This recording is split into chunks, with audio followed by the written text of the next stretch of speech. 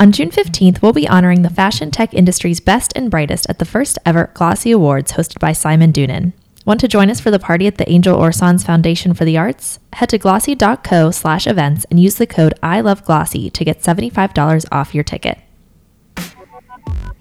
Barney's doesn't guarantee success. Vogue doesn't guarantee success. What guarantees success is if you actually find an audience that actually loves your product. We've been very slow to change in terms of how technology has impacted our lives. A new social network can pop up overnight and completely change our business model. Hello and welcome to the Glossy Podcast, our weekly show where we discuss fashion, luxury, and technology with the people making change happen. I'm Glossy Senior Reporter Hillary Milnes, and with me this week is Liz Bacelar, founder of Decoded Fashion and TheCurrent. Thank you for joining us, Liz. My pleasure, Hillary. So I want to start with the two companies that I just mentioned that you founded. The Decoded Fashion was about 6 years ago now in 2011. And so crazy. Yeah. And TheCurrent was this year, correct, or last year? 3 months ago. Wow. So brand new. What is especially crazy is how much the retail fashion technology space has changed just in that short period of time. So can you just describe what the atmosphere and the environment was like in retail back when you started Decoded Fashion compared to when you started Sure. TheCurrent? Yeah, and I get the question a lot about me being from fashion. And I think the answer to that question really paints a picture of what it looked like in 2010. Mm-hmm. There was nothing like fashion and tech around. When you utter those words back then, it meant maybe LED lights, right? Something like that. Not an industry as we see it today.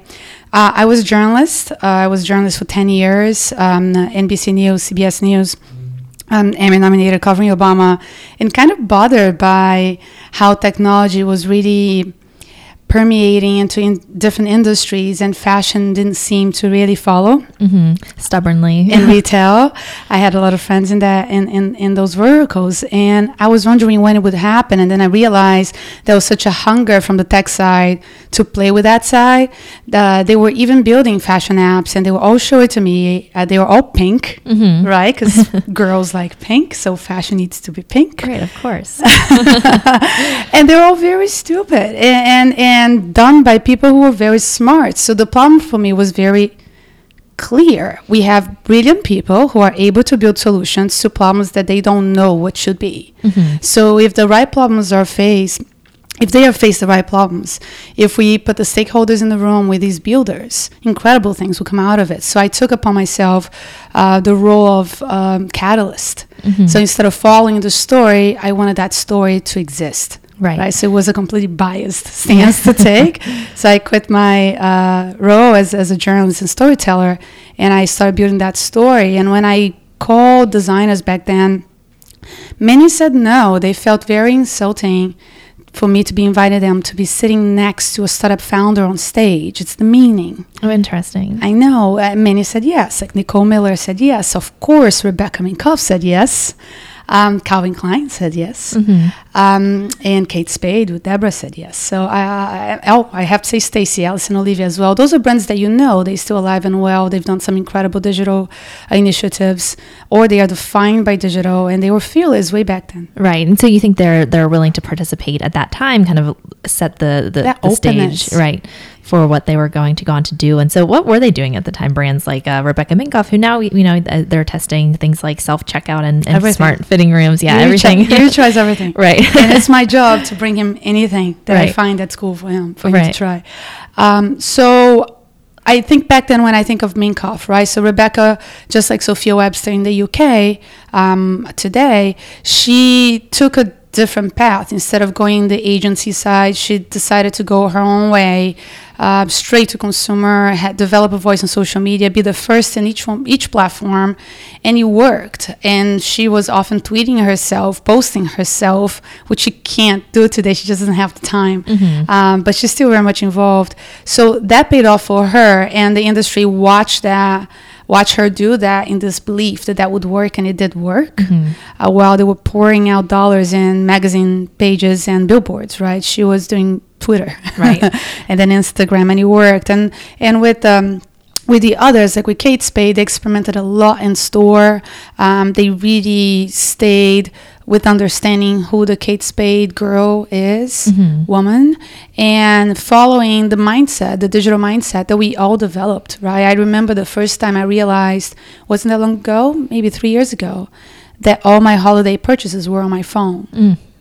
So they were watching, and we went through a lot of phases ourselves, like an exponential growth as consumers. Right. And these brands watched us closely. Right. And I think that's so interesting because, you know, when we talk about fashion tech, it can be anything from how a brand's social media presence plays out to how, you know, they execute mobile commerce. And how do you consolidate that into one mindset, into one event, into one strategy for the brands that you work with? I think it's very important to, when you see Rebecca Minkoff's mirrors that made them so famous around the world, right? The takeaway is not, let me get a mirror for my store. The takeaway is what fit my strategy. A good example, when I mention Yuri, I like to mention another friend, William from All Saints, right? The CEO of All Saints. William's also very daring, and he considers All Saints a digital brand, but he is not fond of technology that you can see.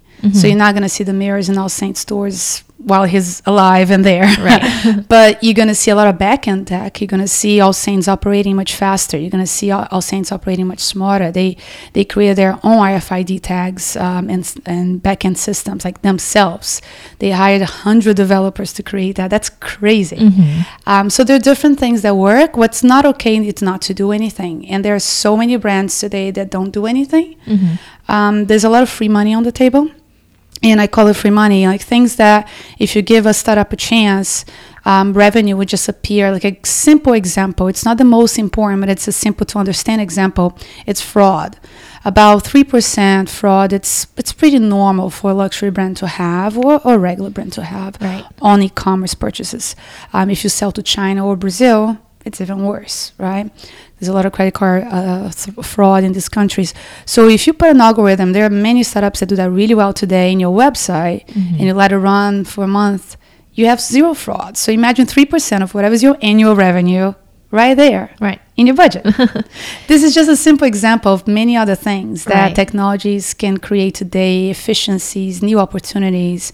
And if you're a designer, I was talking to Misha Nuno the other day, who I love, and Misha is really pushing the boundary now and recreating her brand as much more digital, and asking, like, you need to think of yourself as a startup. She's raising like a startup. She's creating decks like a startup, and the lines have been blurred now. Absolutely. And I think that fashion tech as a company, you have these companies who say like, oh, we like to think of ourselves as a technology company that, specializes in fashion, or even vice versa.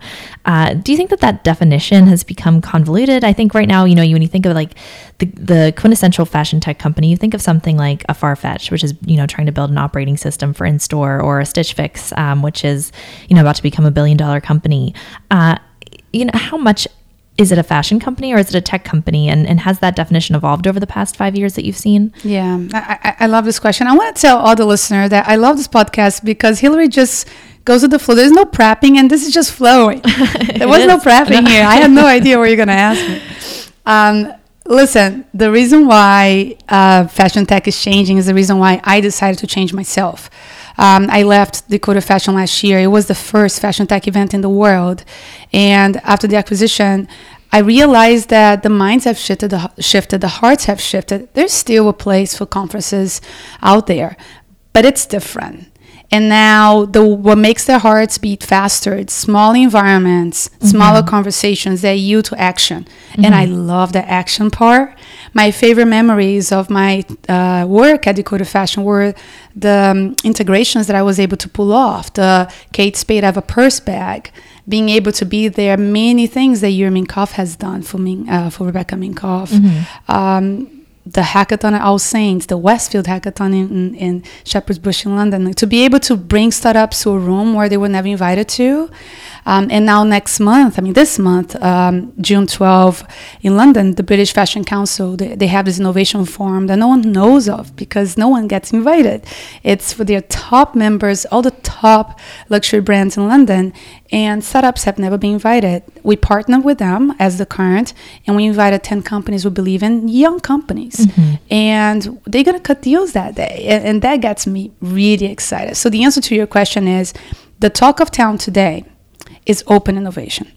Is you recognizing that there are boundaries to what you can do. You cannot be a tech company. You should be a digitally minded company, right? Even with all Saints, with their 100 engineers, they are not all in-house. Some of them are in Portugal, right?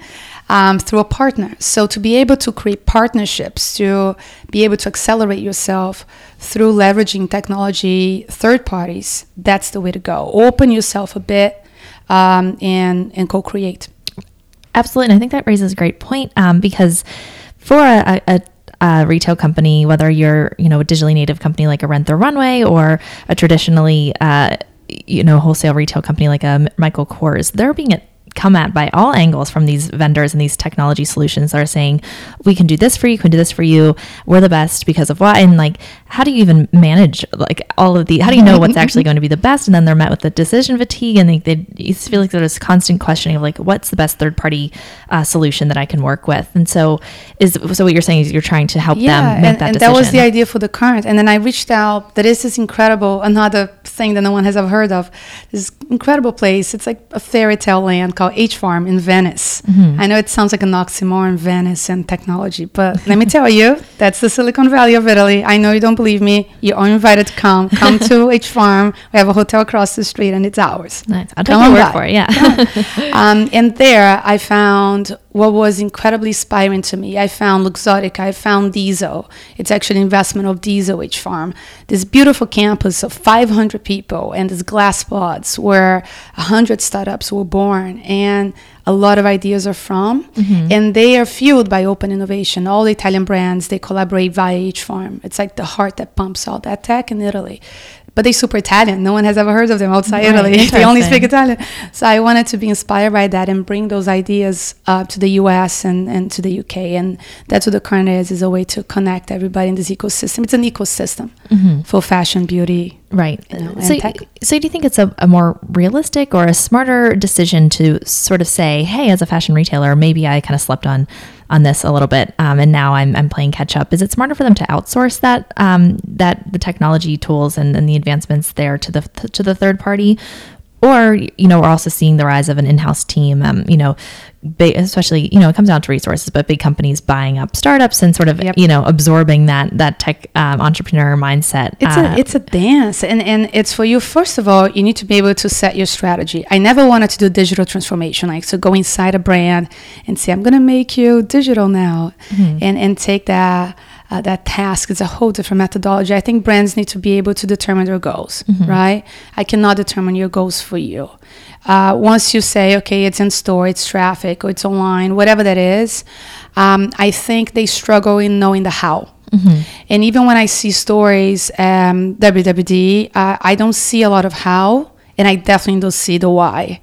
It's always missing. So I think the third party is fantastic for the how and the why we should do it. Like, where's the ROI promise here? There's a lot of tension. If you think about it, the CMOs that take risks, when they pitch a daring idea, it's their tuition on the line here. And that's why they hold back, especially when you're in luxury. It's very difficult. When you're in Italy and it's brands run by families, they're still around, it's all very difficult. Or when you are a brand that's very big, but I think of Wang and Posen, they were very small operations when I met them. I remember Posen was like 5-6 people. Oh, wow. And Zach Posen I'm referring to. So some of the brands that you love, they're actually very small operations of 13 people. Right. And they have very tight budgets, so they can dream a little. So when they dream, it needs to work. So whoever was the person in the room that pitched that idea, they will be in trouble if it doesn't work. So that tension holds back innovation. Absolutely. That's why that third party is important. Someone else to blame. Right. And someone else, most importantly, someone else to guarantee the path to success. Like, I've seen this before, this is how it's going to work. Right. Especially when you're a small team, it's kind of like almost paralyzing when you think about, in this conversation already, we've talked about social media and in-store fitting room technology and, algorithms that prevent fraud. And so how do you decide which to tackle first? It depends what kind of brand you are. There are things I'm really passionate about right now, and it changes every year. Actually, it changes every 6 months. It's tech, so I'm fickle, right? So right now I love the efficiencies Of course, I'm biased. I love the efficiencies of a fitting room because it's so frustrating for me, and I don't have time to waste. And it's always difficult to get the things I want within the time that I have. So I give up a lot. I'm a huge example of shopping cart abandonment at the fitting room. I'm like, okay, I'm out of here. Forget it. Right. So I like brands that tackle that. And for brands that have a lot of customers in my age group or with my mindset, which is more important, the age group, with the digital mindset, they need to look into that. When they see a little older, maybe it's not so much of an issue. Too much focus on millennials. I know. No, yeah. I see. Will.i.am was the one that for me was the ultimate philosopher of this topic. I was with him in London and I was kind of bitching about how I was getting older. And he said, listen, Liz, it's not about you being a millennial. It's about you being a screenager. I'm like, yes, I'm a screenager. That's what I am. Wow. So, who knew? I didn't know he coined that term. Yes, he claims he did, and I'm fine with that. Another thing I'm passionate about goes back to 2013. I met Franca Susani, who we lost recently, editor-in-chief of Vogue Italia. And on stage, I had the pleasure of interviewing her, and the wearables revolution was all over the place. And I asked her, Franca, I hate this name wearables. It's just so not elegant. Can we just come up with something right now? You're like the goddess of creativity. Come up with a name right now on stage and we just coin this. And she answered, she said, Liz, it's already been created. It's called fashion. So I feel that Franca's vision for wearable technology has happened this year with the Levi's jacket. It was the first piece of wearable technology that's just clothes. Right. And that's their partnership with Google. Exactly, with Jacquard. So I'm very passionate about clothes and accessories with function that look like what they should look. Have you worn that jacket? I tried it. Is it something, nice. Did it have that like, okay, I need this and it's going to replace my regular jacket for XYZ? I think we are still, even in that, with a product that's so well designed like that, we still have the challenge of the iWatch, right? So the Apple Watch, you put the watch on your wrist and then 6 months later, is it still there? Right. No, I don't. I have a regular old watch on. I know. my watch, my smartwatch is on my shelf. So it just launched. So let's see. Right. I think it's a 6 months test is the ultimate test. Right. And for stickiness. We definitely hear a lot about, the future of the wearable is in the fabric of the clothing rather than something that you attach to yourself. Yeah, for sure. There was I judged the Parsons Innovation Award this year, and there was a student that created a jacket in which food could grow on it. And I thought that it was very beautiful because he wasn't thinking about solving world's hunger with, self-feeding garments. He was giving a vision of sustainability that I thought was very poetic. Right. I think fabric innovation is on fire right now. There's a lot of cool stuff to watch. You're going to be seeing a lot in the lingerie department next year. That will actually be useful, things that I'm looking forward to as a woman, that it's useful for my health, it's useful for me as a mother. It's pretty nice to see things here in the market today that are useful. Right. And the last thing, Hillary, it's the one that it's the least sexy. I love the back-end tech. Because that kind of tech, it means the survival of all the brands that we love, the designers that we love being able to not close shop, which means how do they run their businesses? It means you're going to a store and them not having your size and them knowing what your size is, if it's online, how do I get it? Right. A lot of people don't know that the online product list and the in-store product list, they are separate. They can't even see each other sometimes. They don't see each other. And it's separate operations. E-commerce departments not integrated with in-store. Like for a consumer, it's hard to understand because it's so like, duh. Right. But yeah, brands need to tackle that. Right. And I love when they do it. Right. And that seems to be what Farfetch is trying to do on the mass scale. And we actually had Jeff Fowler from Farfetch, I think in our last episode, and he was saying like if we can pull this off, like this is a way for small boutiques, small brands to compete with Amazon without having to sell their souls to Amazon. How do you see brands? How are they dealing with Amazon? Because not only is e-commerce cannibalizing the traffic that they used to get in stores, it's not like, okay, well, we'll just sell online instead and that'll make up for it. No, people are shopping on Amazon instead of their brand online now, and so. Is there a solution to this, or are we all just going to eventually buy our luxury clothing from an Amazon platform? I had a nice chat with a very senior person at Amazon about this, which was so great. It was late at night. He was not guarded, and he gave me a lot of hope. When you go to Amazon to shop, and I don't know if you've been there to shop, Hillary, and not knowing what you want. Has that happened to you? Yes, and it feels like a black hole. Exactly. So if you don't know what you're looking for at Amazon, you're pretty much fucked. And you have to go there knowing what it is. You search, you find, you do the price comparison, and then you opt for convenience. And usually, ultimately, that's what people are going for Amazon for, convenience on that one thing that they want. Right. What Amazon cannot give you is discovery and delight, right? So the reason why we love going to a store, the reason why we love publications, the reason why Glossy exists is inspiration, right? I don't come to Glossy to find out about things I already know. Right. So Amazon does not have inspiration, and they tried to do that in many ways, and they failed. So that's our hope. Right. So what brands need to tackle then, it's the convenience and the fulfillment, right? So how can you help me find things I already know, and how can you make these things known? And brands don't take convenience seriously. So especially in Europe. Right. And I think it's one of the least exciting parts of fashion tech to talk about, which is free returns, buy online, pick up in store, same day delivery, like those types of things that it's like kind of a snooze fest, because already the customer is like, yeah, duh. It's like the same thing as like you walk into the store. It's like, why isn't this easy? Why isn't this online? You know what I love? I love when, and I see some retailers have done that. Let's not name names. That have the click and collect, which is such a great idea for moms, right? I'm a mom of 2 girls, and I love shopping. So please, just let me get my stuff. I already paid for it. Don't let them take the kid out of the car seat. And just watch it. Watch what brands are doing. Like click and collect is usually all the way in the back of the store. So I just went to you for convenience to save me time, and it's like, I have to walk miles to get my package. No one's around. They think that they're tricking you into being like, okay, well, now I'm here. I guess I'll buy. Well, now you're just annoyed. Annoyed. It's a horrible experience. So Amazon does not take that for granted. And they sell inconvenience with the bookstores now coming. I think that I haven't seen it yet. There was a lot of chatter. There was a project that almost came to life this year, but it did not. I think that what's going to be really cool for emerging designers and mid-size brands is these environments. They are like shopping centers, but the new shopping centers. They are, imagine like Story, right? But it's not products on the wall. It's actually mini shops. Right. It's a collection of pop-up stores happening simultaneously, all sharing a database, all sharing marketing initiatives, same POS system. How cool would that be? Right. I want to shop there. Right.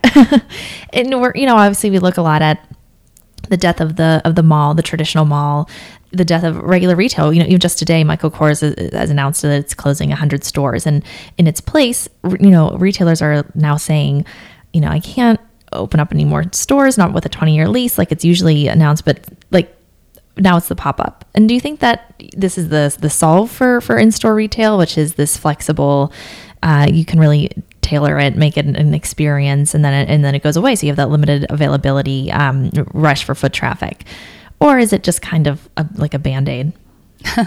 I think that it's a conversation, like for this industry to really see the light of day, it's a conversation between property owners and the brands, right? So the big 3, GGP, Westfield, Simon, really close to these 3, and I know their troubles.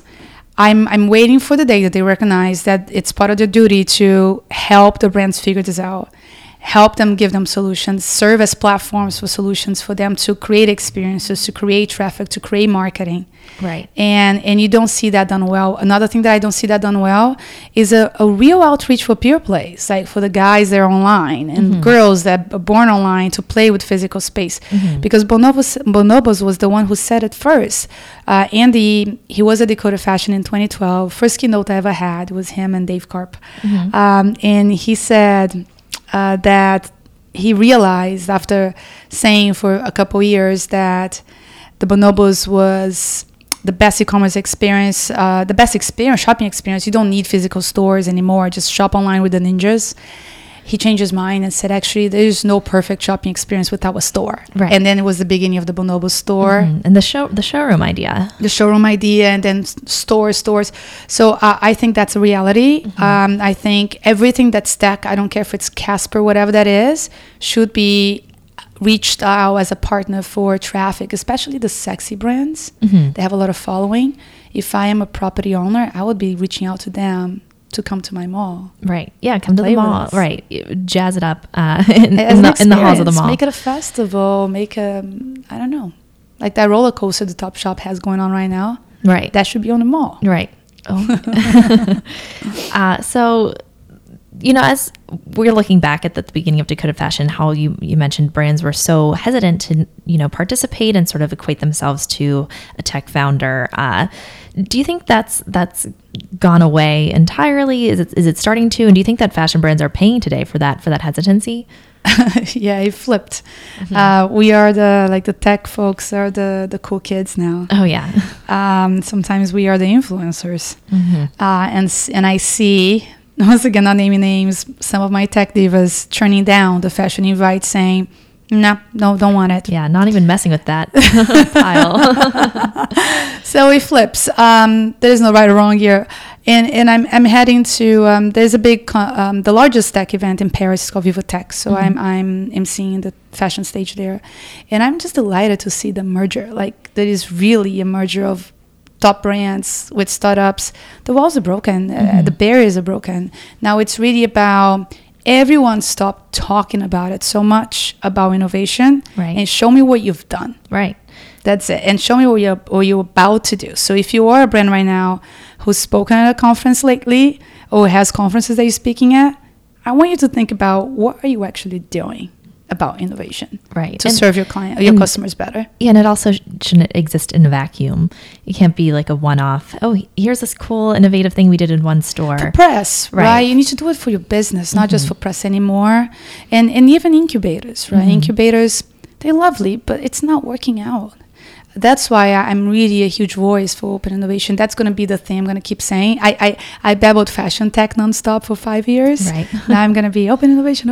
Right. What's wrong with the incubator? Because it's inside. So you become part of the problem, right? There was a secret project that I did. I'm not able to disclose the brand, but it's one of the largest brands in the world. And it was one of the most exciting things I've ever done. And it was a hackathon in this fashion brand. And it was incredible to see how it was executives from the brand and guest entrepreneurs that we invited together. I've never seen something like this, Hillary. They sat together, they got mixed. No one knew who was who at first. And this one team that I watched closely had the highest ranking officer of that brand sitting like a tech guy, just chilling in the team. There were two tech people and one junior person from that brand. And they were brainstorming a solution. No one cared about being respectful to him because he was senior. They were just thinking about the mission. The mission is, this is the challenge. Let's build a solution for this brand. That's an environment of technology, of disruption, of courage, of creativity. That's not how fashion brands work. So to create moments like that are really fruitful for brands. Right. Then you can revert back to the structures, the hierarchies, but it changed the company. You could see how there was an energy in the room that went all the way up to the CEO. So it sticks. It sticks. That's because of the mindset. Culture. That's way to do culture. Hang out with the other side, allow them in. That's how you change culture instead of sending a memo to your employees saying, we are tech now. Right. It's definitely top down. That's something that comes up a lot.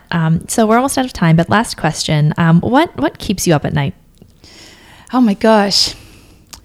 What keeps me up at night is the fear that the industry would not be able to find courage to innovate and overcome the challenges. It's an industry that I've learned to love. I don't come from it. I love the brands that I work with. I love the retailers I shop at. I want to see a world in which technology and retail coexist. I don't want to see a world in everything is online and people don't mingle anymore. There is no experiences anymore. It's all virtual. VR makes me scared. I love AR. Yeah, I love AR because it's reality. Right. Well, at least right now, VR, no one seems to be tackling that on the large scale yet. So I think that's it's okay for a roller coaster, but don't tell me to shop in a VR store. I'm not interested. Right. All right. Well, thank you so much, Liz. Thank you for joining us. Thank you for having me. I really appreciate it. Great. And thank you for listening. We'll be back next week with another episode. In the meantime, be sure to follow us on iTunes and Stitcher and leave us any feedback you have.